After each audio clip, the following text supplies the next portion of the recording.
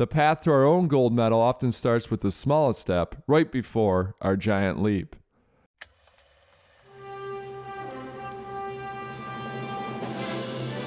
It's one small step for man. Liftoff. We have a liftoff. We choose to go to the moon, not because they are easy, but because they are I hard. have a dream. You can't handle the truth. 7, 6, 5, 4, 3, 2, 1. Super You. Hey guys, thank you so much for listening. I hope everyone's hanging in there. Got the new book out, The Focus Project. I'm going to give you snippets of it on the podcast for free. So essentially, we're giving you the audible version of the book for free. And I hope it helps you out. Or maybe it's a friend that's really struggling during these challenging times to focus on the big things. It's called The Focus Project. It's available on Amazon. But again, this is my way of saying thank you. We love you. God bless. I hope this helps you out. With you listening. Let us know if this is helping you out. Other than that, every Wednesday, you're still going to get the regular podcast, the Super You podcast. So I can't thank you enough for listening. And again, we love all our listeners. So I hope you're hanging in there. If you enjoy listening to this, then send a copy. Send a paperback copy via Prime to that friend. Tell them you're thinking about them. Going, hey, times are tough. I know we're isolated, but I'm really thinking about you. And I thought you'd enjoy this book. Or you can send them the Kindle version as well. Anyways, without further ado, I hope you enjoy listening to this episode of the Super You podcast. And today it's a little different. It's going to be a snippet from my new book, The Focus Project.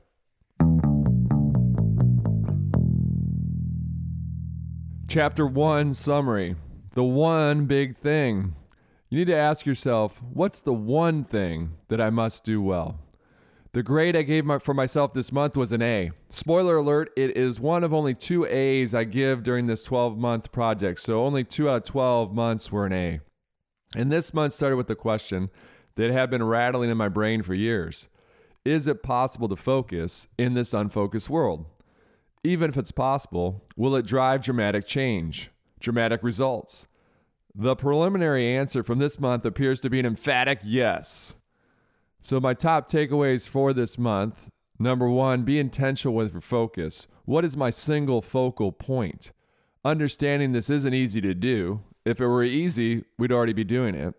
Remember that I failed the first 4 times. After 19 months, and on my 5th try, it finally clicked this month. Number 2, dramatic focus drives dramatic results. This month propelled us to a record sales year. And number 3, focused questions are the building blocks to great relationships. All right, moving on to chapter 2, time management. It was difficult to contain my excitement for this month's topic, time management. Specifically, I'm going to focus on getting organized and protecting my schedule. The payoff for cleaning and organizing is seeing the immediate results, the instant return on our most important investment, time. A disheveled pile of books transforms into a neatly arranged bookshelf. Voila! Instant gratification. A messy desk appears almost new after a few minutes of decluttering. A busy calendar can be modified in moments.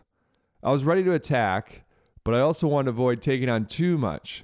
Most of us mistakenly set more as our time management goal. Managing our time better so we can do more. What I wanted to focus on was the opposite. Less. Do less of the little things so we can do more of the big things.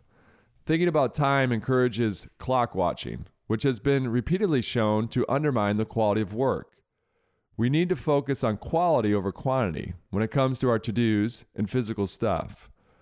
We should treat our life more like the new hard luggage versus the old soft luggage. The soft luggage allows us to always cram just one more item in. I know we've all done it. Eventually, this behavior causes the luggage to break, or it no longer fits in the plane's overhead compartment. This was a metaphor for many of our overstuffed lives. Everywhere I looked seemed like an opportunity. The entire world required organizing. To help limit my scope, I would focus this month on physical organization rather than digital organization. If time allowed for some digital organization, I'd sprinkle it in here and there. Here's looking at you, 7 years of family photos still on my iPhone. I know you share my plight there as well. Your list will differ, but here are my top 10 items for February. Number 1, organize and reduce the number of items in my closet. Number 2, clean the garage before it explodes from all the dangerous fumes. 3, tackle the filing cabinet so I can actually find last year's tax return. 4, clean the refrigerator.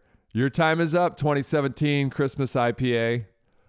Number 5, declutter my electronic graveyard drawers. We all have them. Number 6, update my last will and testament to include our youngest daughter. I'm not joking. Number 7, get a Texas driver's license. Yes, I was going on 6 years using my Massachusetts one, so I just made a bunch of you listeners feel good that you probably had that thing on your list, whatever it might be, that I have not had a driver's license for the last 6 years since moving from Massachusetts to Austin, Texas. Number 8, adjust and organize the timing on the sprinklers to reduce our use of water. Number 9, purchase all my airline flights for my speaking engagements and book signings at least 3 months out so I can stop being crammed into the middle seat while paying $950 for a 45-minute flight. Number 10, get additional house keys made. Getting the house keys made was a surprisingly fun activity, and it only took 5 minutes. My daughters had a blast selecting from the key designs. Rainbows, narwhals, and princesses were the winners. While it's a little embarrassing giving my neighbor a sparkling rainbow key shaped like a unicorn, the memory with my daughters is one I cherish every time we use it. Make your bed, make your life. While I knew I'd enjoy focusing on being organized, I questioned whether doing so was too indulgent. Would becoming more organized really help me achieve my bigger goals? Has the right message ever found you at the right time? This happened when I heard the University of Texas commencement address delivered by Naval Admiral William H. McRaven, the 9th Commander of U.S. Special Operations Command. He stressed that little things matter, such as making your bed. If you can't do the small chore of making your bed, how do you expect to be able to achieve your big goals in life? Here's an excerpt of his speech.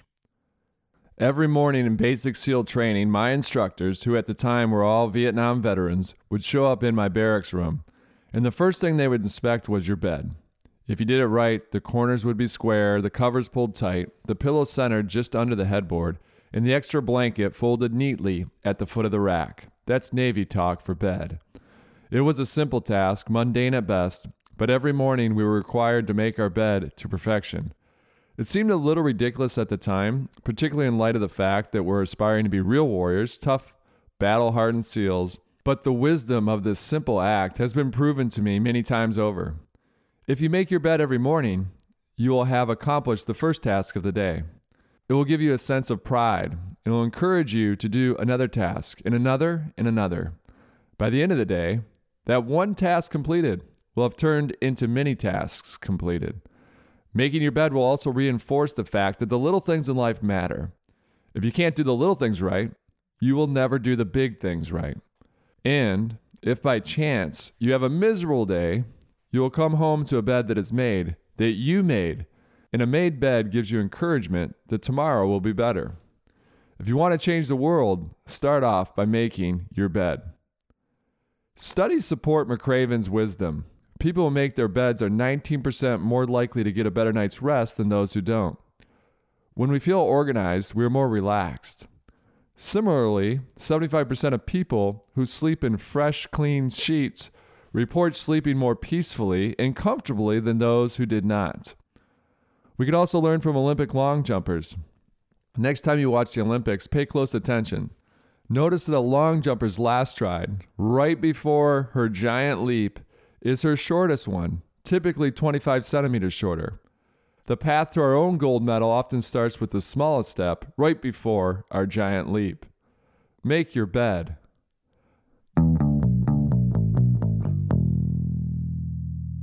That's it for today's clip from my new book, The Focus Project. So if you enjoyed listening, definitely go get a copy. It'd mean the world to me. It's sold on Amazon, or you can send it as a gift to someone that you haven't been able to physically see during quarantine. It's a nice way to say, hey, I'm thinking about you. Our relationship still matters.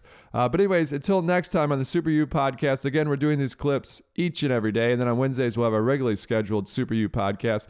I can't thank you enough for all the support. We love you. Hopefully everything's going well for you. And until next time, remember, it's not what we take from the world, it's what we leave behind. 7, 6, 5, 3, 2, 1. Super, super, super, super. Super you.